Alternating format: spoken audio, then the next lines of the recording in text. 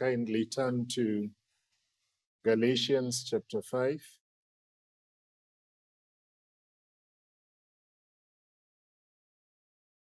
Read from verse 16.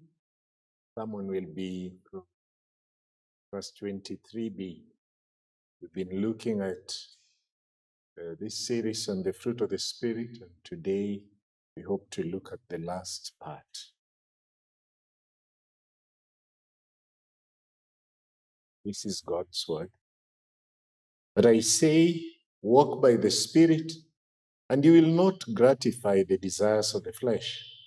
For the desires of the flesh are against the Spirit, and the desires of the Spirit are against the flesh, for these are opposed to each other to keep you from doing the things you want to do. But if you are led by the Spirit, you are not under the law.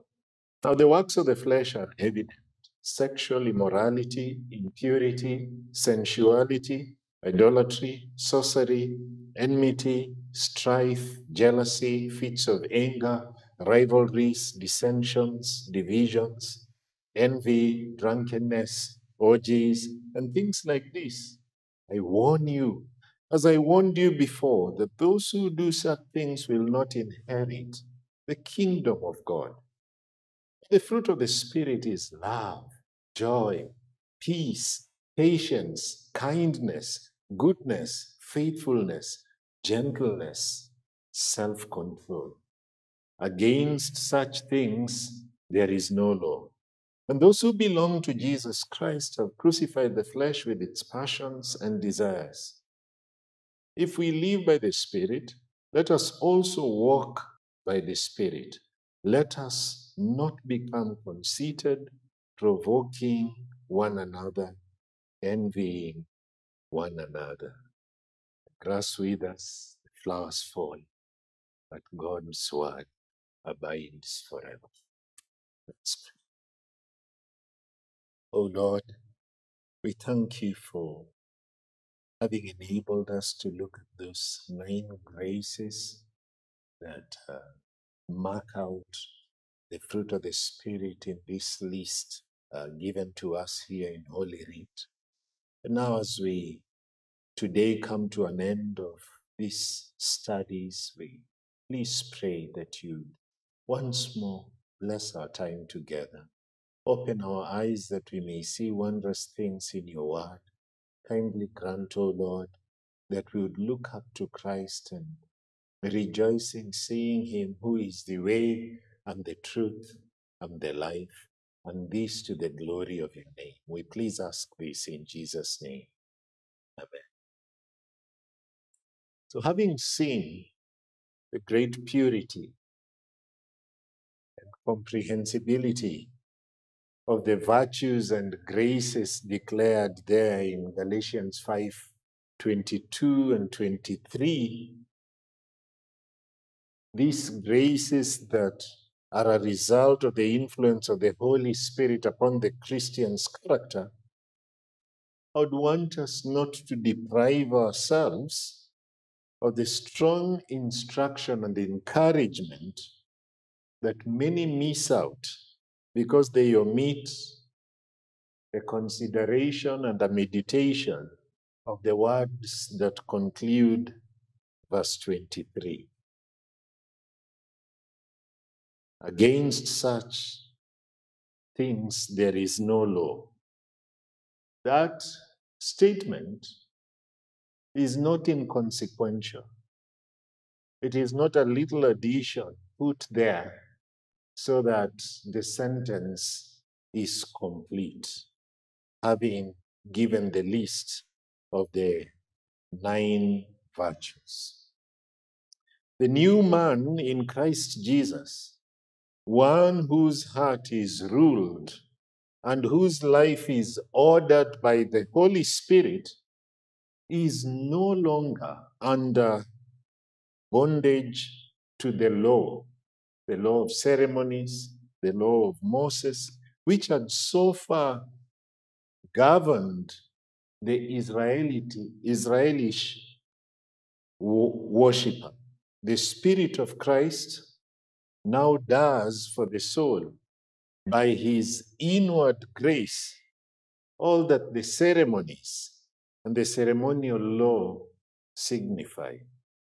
The soul of the believer is free from the penalty of the moral law because of Christ, who by his righteousness, who by his substitutionary death has magnified the law for the believer, making it honorable, and has transferred the believer in the believer's dispositions and desires so that the commandments of God are no longer grievous to the believer. Instead, they are joyous. They are perfect in his heart.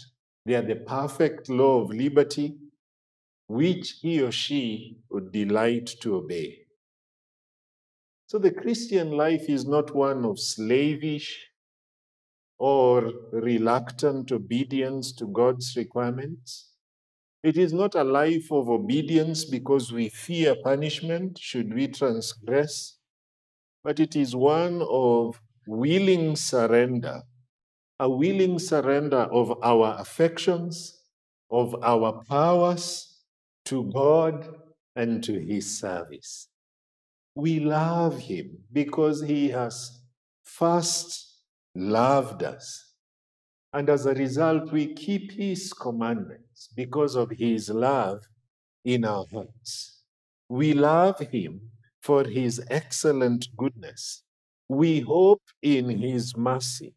We find pleasure in his commands, and therefore we study his commands and we strive to obey them. We don't strive to study and obey them as if by compliance to them they would afford us escape from death. No, we do so as those who have already known the mercy of God as he has justified us in Christ alone. The heart which is now full of love and joy, and peace and patience, and kindness and goodness and faithfulness, gentleness and self-control, can only be such a heart because it was converted from its natural tendencies, which were adverse to these things. And so we see here that the fruit of the Spirit is a work of the Spirit in the life of the believer. It would be a wonderful and high impact thing if Christians lived knowing that we walk in the fruit of the Spirit because God has enabled us to walk in them, not so that we are saved by him.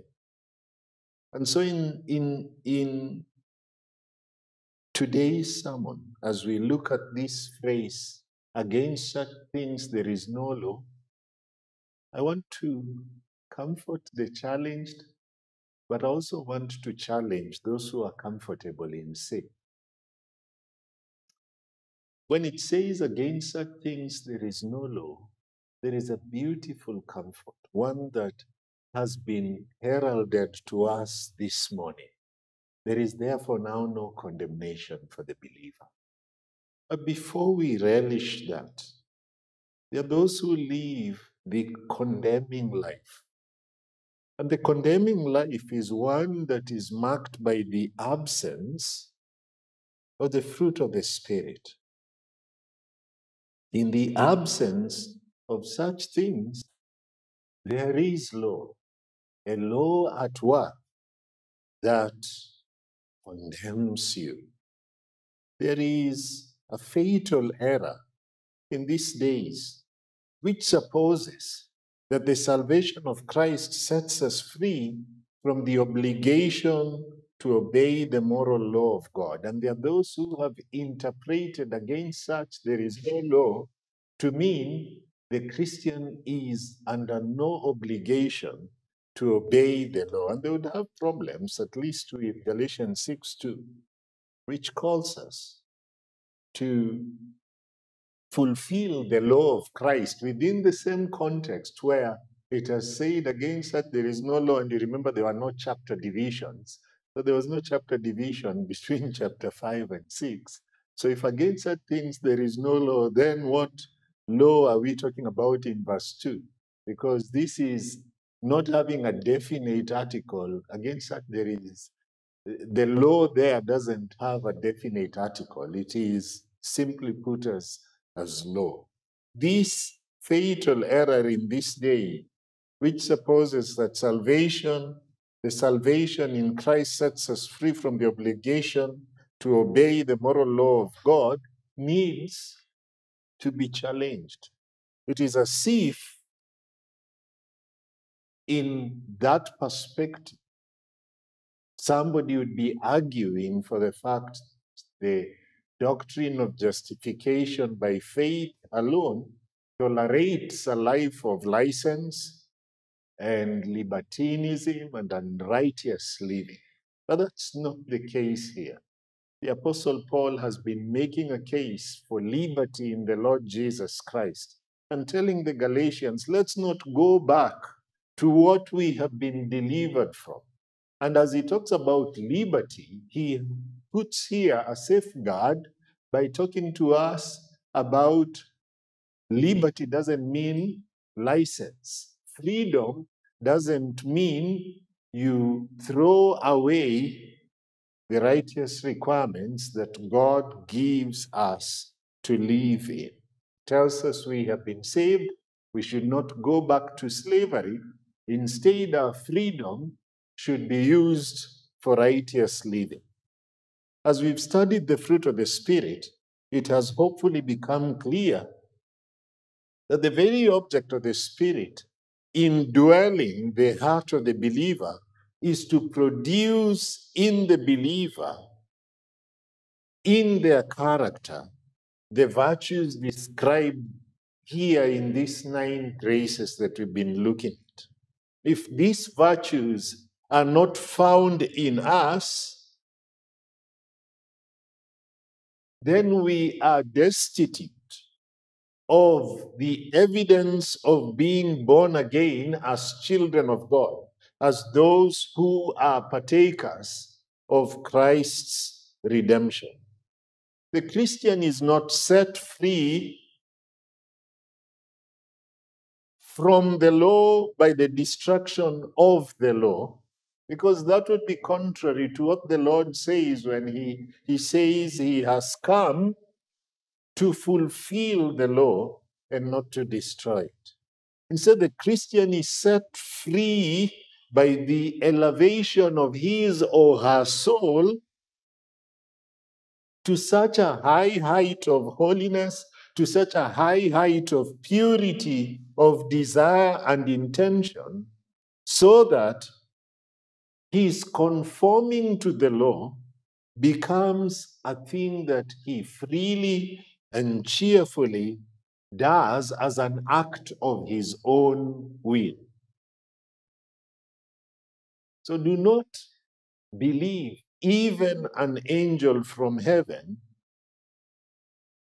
who tells you that you are a Christian, you are saved, when you can find no proof of the fruit of the Spirit in your life. Against such things there is no law. Doesn't mean that easy believism is being permitted here. If there is absence of that grace we have seen described as love, if you profess to be a Christian and yet allow yourself to harbor hatred, ill will, or envy against your neighbor, no spiritual emotion or devotional feeling should counterbalance the direct testimony of God against your piety, as we see in 1 John 4:20, where God says, if anyone The universality there stated, if anyone, boy, girl, young, old, rich, poor, educated, or illiterate, if anyone says, I love God, and hates his brother, he is a liar. For he who does not love his brother, whom he has seen, cannot love God, whom he has not seen. Okay, maybe you'd say, okay, love passes that test. How about joy? Is the absence of joy permitted? Is the fruit of joy an optional extra for some few Christians and an elective that we can opt out of for the rest? If one finds the duties and trials of the Christian life grievous and oppressive, so that he or she is continually downcast and troubled, in a state where there is no comfort that more than compensates for all his trials, to the point that he can indeed say, my soul does magnify the Lord, and my spirit has rejoiced in God my Savior. And no matter what other evidences of religion you conjure up, you may imagine to possess such religious evidences, the absence of joy makes it clear that you are not in the same WhatsApp group. You are not in the same school with him who said, rejoice in the Lord always. And again I say, rejoice. Neither can you be one who has obtained full entrance into that kingdom which is described as righteousness and peace and joy in the Holy Spirit. He does not have the fruit of the Spirit, which is joy. How about absence of peace? Is that another optional thing? If you're prone to anger,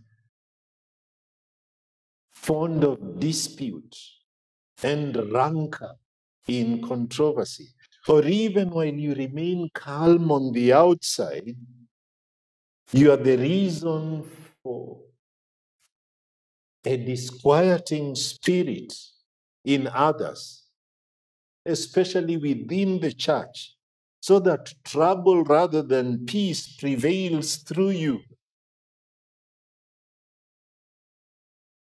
You may have a lot of things around you that you do that would make you think, I'm okay. But no emotions should make you feel like a child of God while you refute to pursue and to cultivate this grace, while you reject it, while you refuse to be the close follower of Jesus Christ, the Prince of Peace, of whom we are told by the prophets in Matthew 12:19, he will not quarrel or cry aloud, nor will anyone hear his voice in the streets. A person who rejects this grace here, this virtue of peace, will not be a reaper of the harvest of righteousness and praise to God, the fruit of which is sown in peace. For James 3:18 tells us, and a harvest of righteousness is sown in peace by those who make peace. How about the absence of patience? A life marked by murmuring against the afflictions of providence, finding little comfort in the hope which promises us eternal refuge from sin and sorrow at the end of this brief and momentary pilgrimage on earth, should such a person who demonstrates this lack of patience be considered to be one who has the Spirit of the Lord that enables us to pray, your will be done on earth as it is in heaven? Does that person demonstrate the same school of thought that the apostle shows when he says that he had learned in whatever state he was to be contented? This person may have a lot of knowledge. This person may do a lot of religious acts, but there is no fruit of the Spirit, which is patience, long suffering. How about kindness? A life marked by a violent disposition, noisy and careless rudeness in speech, carelessness towards the feelings of others. Is this Christian? Should this exist in the life of a Christian while there is absolutely no kindness being demonstrated? A life that is bent upon having its own way and unwilling to yield to his or her neighbor's comfort, so that such a person is never courteous, he never honors all men, he never considers the lowly. In heart, is such a person supposed, because of their goodness of intention or honesty, to be assumed to be making up for the absence of kindness because maybe they're good at keeping time, maybe they have a voice that enables them to sing well? Is that the litmus test? The absence of goodness is also a serious thing in the life of a Christian. A life marked by the absence of goodness and instead by the presence of selfishness, a preference for one's own ease, one's own indulgence at the expense of the neighbor's good.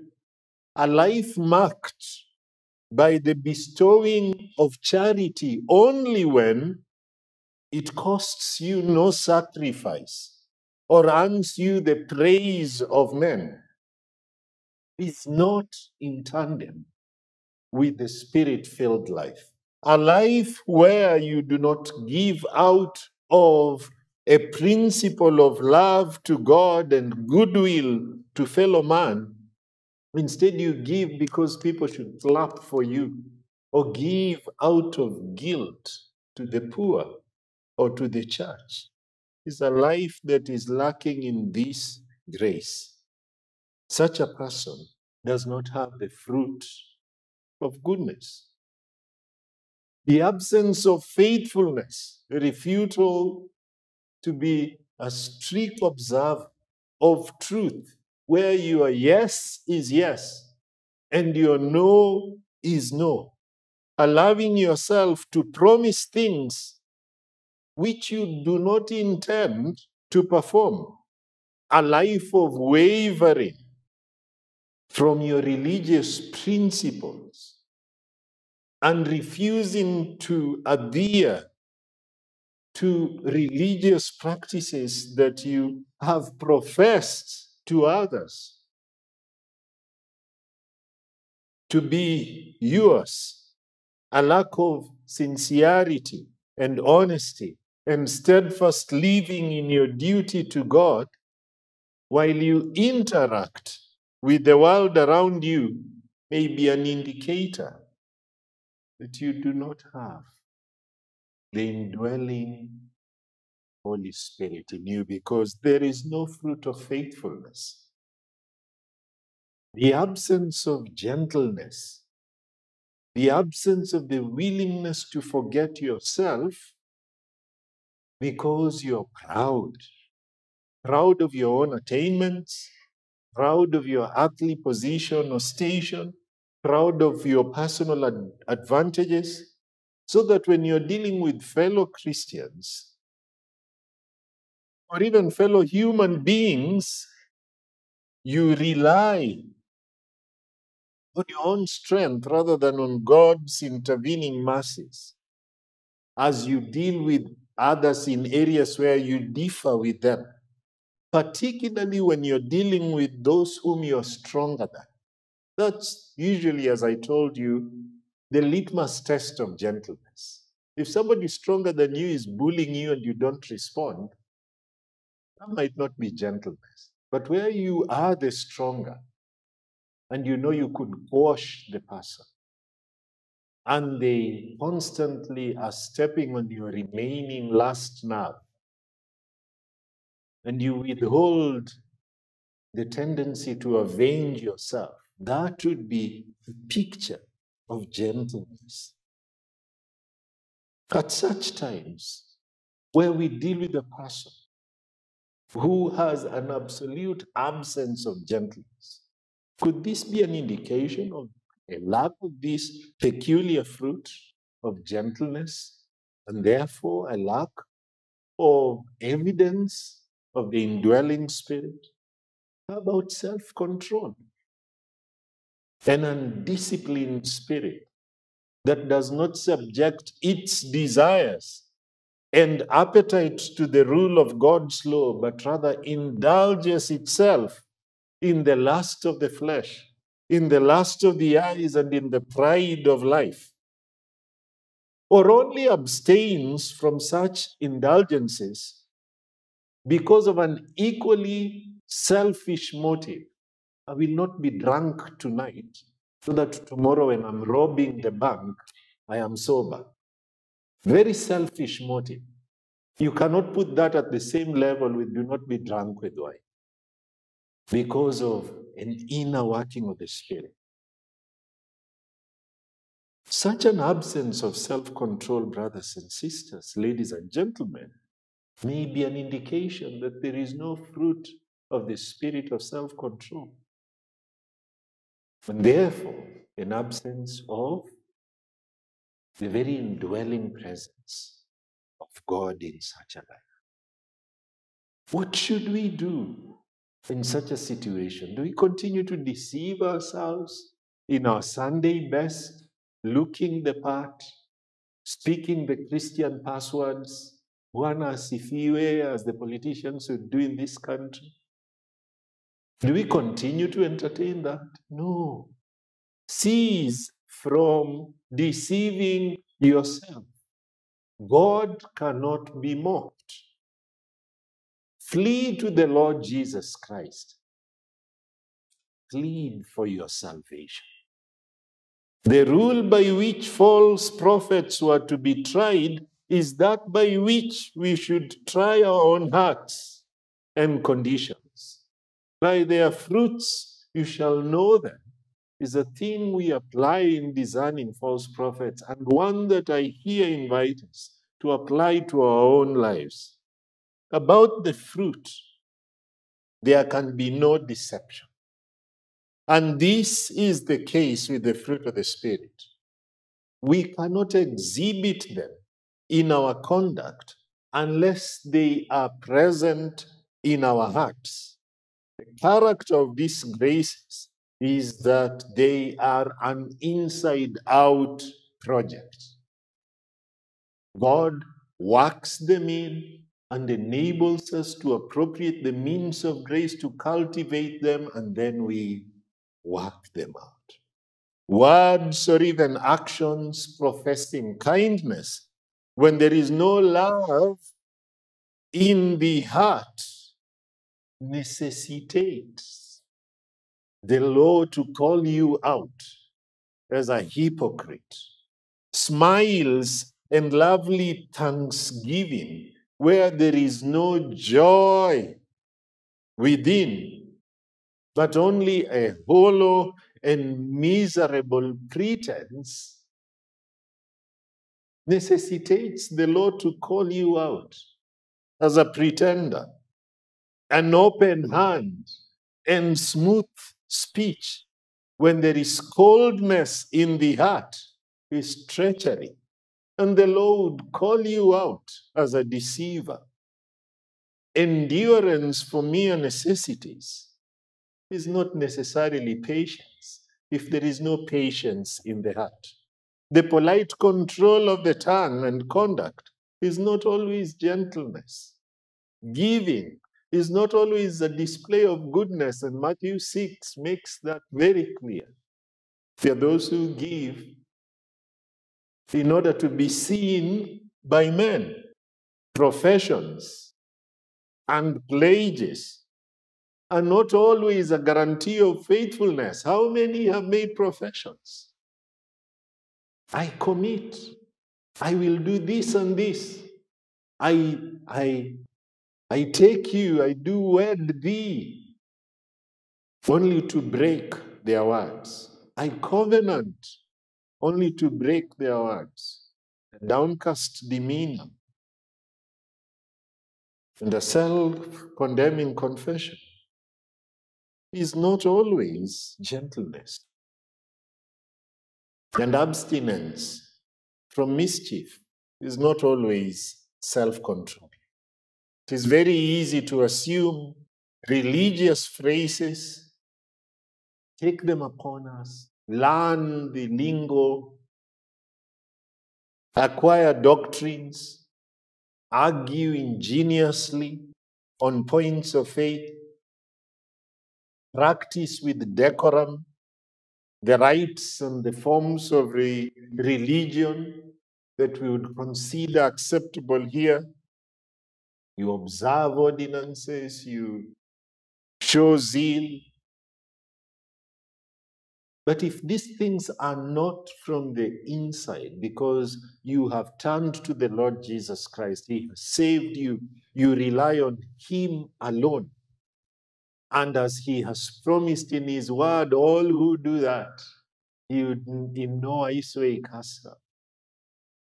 If all you're doing is repeating things because you're catechized in them as a child, and you've never had this time when you've gone to the Lord Jesus Christ, repented of your sins, trusted in Him alone, and prayed for forgiveness of sins, and been saved. If what you're doing is just pretense, then stop deceiving yourself. External conduct will have no value except as a proof of that inner disposition. It is only as a fruit of the Spirit that our amiable external conduct becomes precious, pleasant in the sight of God. But let's talk about the confirming life. And Pastor Murungi in the morning has encouraged our hearts as he preached on justification. The abundance of the fruit of the Holy Spirit in the life, their presence, the presence of these graces, against them, there would be no law. If we keep ourselves growing in an abundant display of these graces, against which there is no law, we will be in no danger of any just condemnation from the world, and we are assured that we would not be condemned by God, because it is He who is at work in us, having justified. The apostle was writing to the Galatians to rescue them from the law of men who wanted them to be under the Mosaic law. He was grieved that they had been listening to the teachers and buying into their dogma. And he used very strong words. He was so passionate in his language, pleading with the Galatians not to leave the Lord Jesus Christ, pulling out all the stops. He drew on every argument he could think to refute the doctrine of the law of men and maintain that liberty, the liberty of the believer, is in Christ, in the new covenant. That liberty is sure. And it is in that context of writing to the Galatians, telling them, you are free in Christ. Do not go back to this doctrine of salvation by Christ plus the law. We must not forget that background as we deal with against such things there is no law. Because those who forget that background of the entire scope of Galatians have many times out of these words brought about abominable doctrines. Paul is addressing the subject of the believer's progressive sanctification. This is his concern. How will the believer be progressively sanctified in his life? How can a believer live a life of godliness, of holiness, of Christ-likeness? The apostle could not be clearer. The believer will live. The believer can only live a life of progressive sanctification by the Spirit.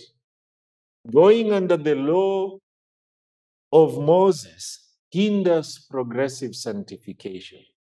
As the apostle told the Romans, as we've seen in recent times, it is only because the believer has died to the law of Moses that he can possibly have life, a life of progressive sanctification. Romans 7:4-6, he virtually is saying the same thing here to the Galatians. If, Galatians 5:18, if or since you are led by the Spirit, you are not under the law. And he clearly means the law of Moses from the context. So consequently, the apostle is pressing his readers to live not as under the law of Moses, but to live, to walk in the Spirit. Walk by the Spirit. Galatians 5:16 and Galatians 5:25. If you live by the Spirit, let us also keep in step by the Spirit. And the apostle has wonderful news for the Galatians. He offers them such tremendous encouragement. And it is all based on the glorious provisions of the new covenant. As he well knows, every believer has the Spirit. John 14:17, Romans 8:9, 1 Corinthians 12:3. Every believer has the Spirit, and the Spirit has given every believer a new heart to live a life of obedience to all of God's commands. And that's why I spent time talking about the condemning life. Because a person who does not keep the commands of God, does that duty as a delight, is contradicting Jeremiah 31:31, is contradicting Ezekiel 36:25-27, which clearly teach that the believer is given a new heart, a heart that delights in the duty of obedience. Paul leaves no room for doubt. He makes it as clear as noonday that the believer has the responsibility, the duty to walk in the Spirit. We are duty bound to live out a life of obedience to God's commands by the Spirit. The imperative is walk. That is a command. Walk by the Spirit.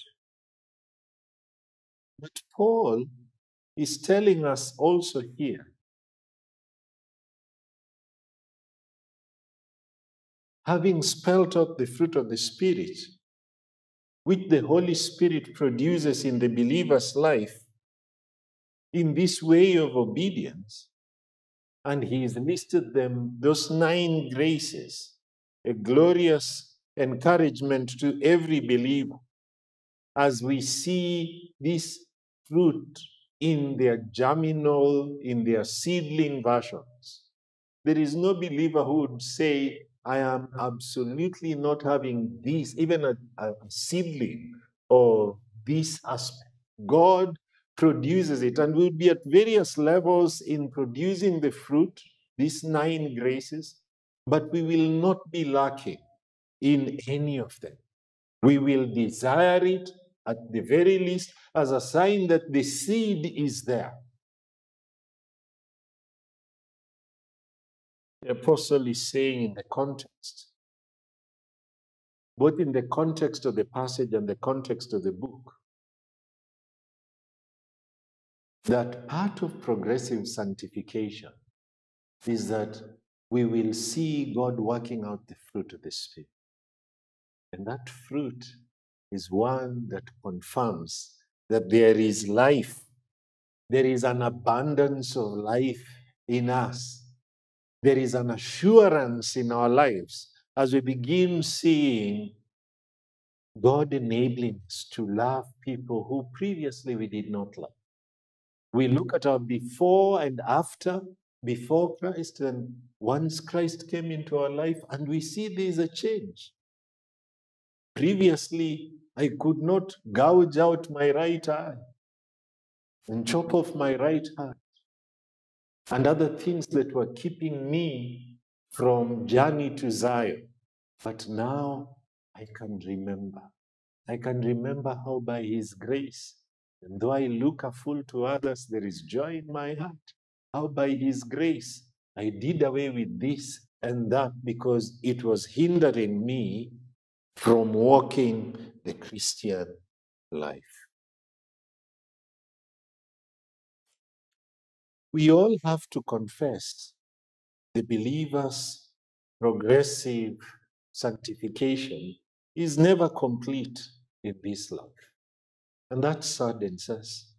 We are embarrassed that glorification is not happening on this side of eternity.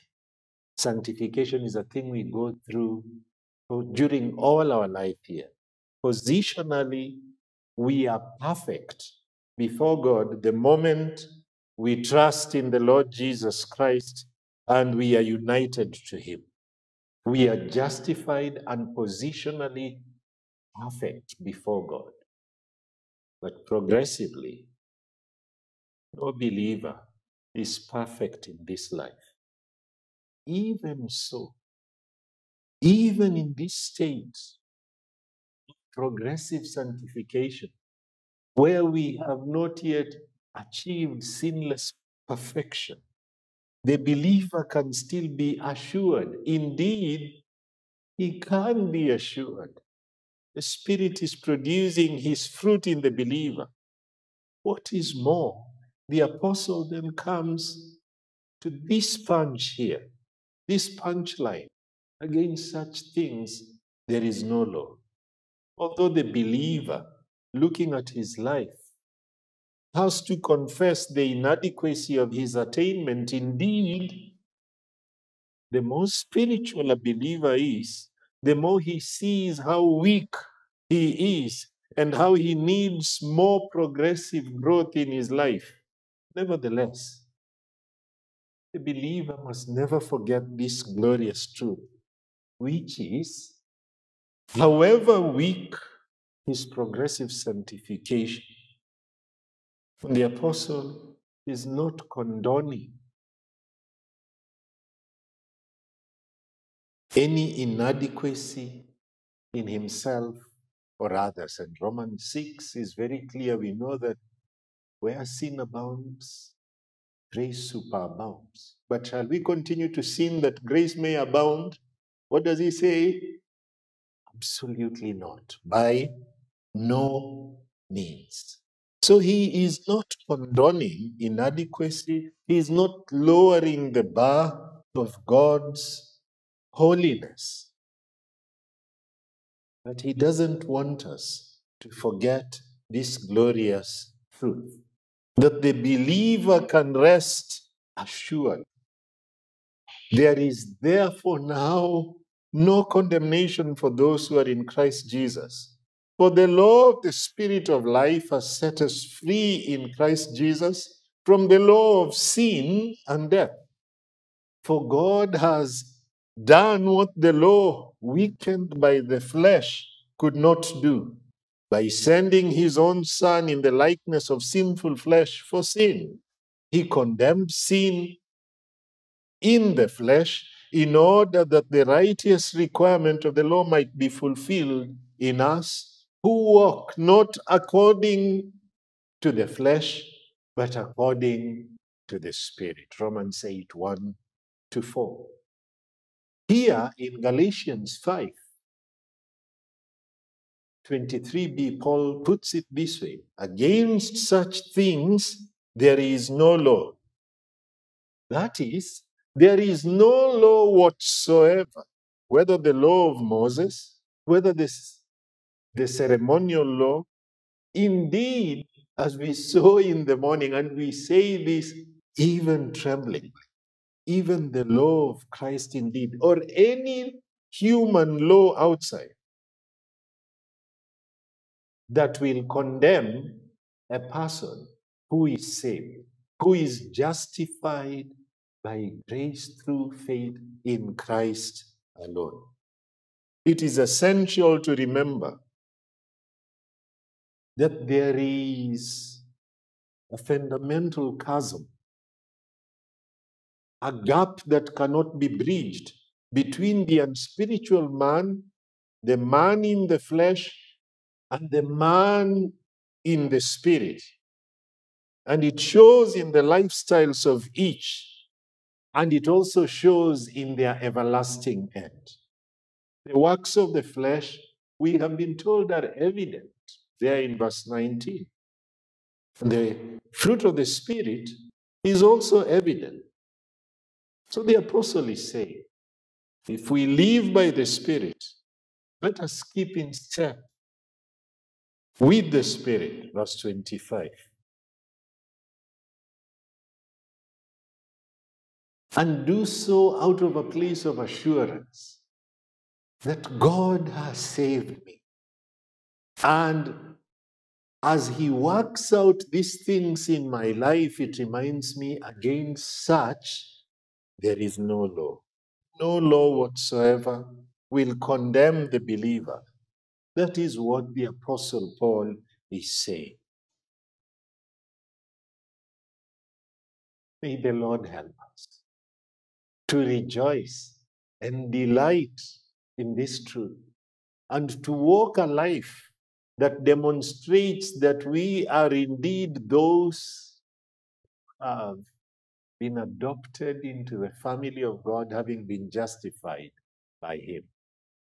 That in our vein runs a blood that marks us out as those whose genetic predisposition is we are children of God. So that when scripture says, be ye holy, even as your Father is holy, our natural gravitation is in that direction. We may crawl at first, but that's the direction we are going. We do not slide back into unholiness. We climb towards holiness as God is at work in our lives, enabling us both to will and to do according to his good pleasure.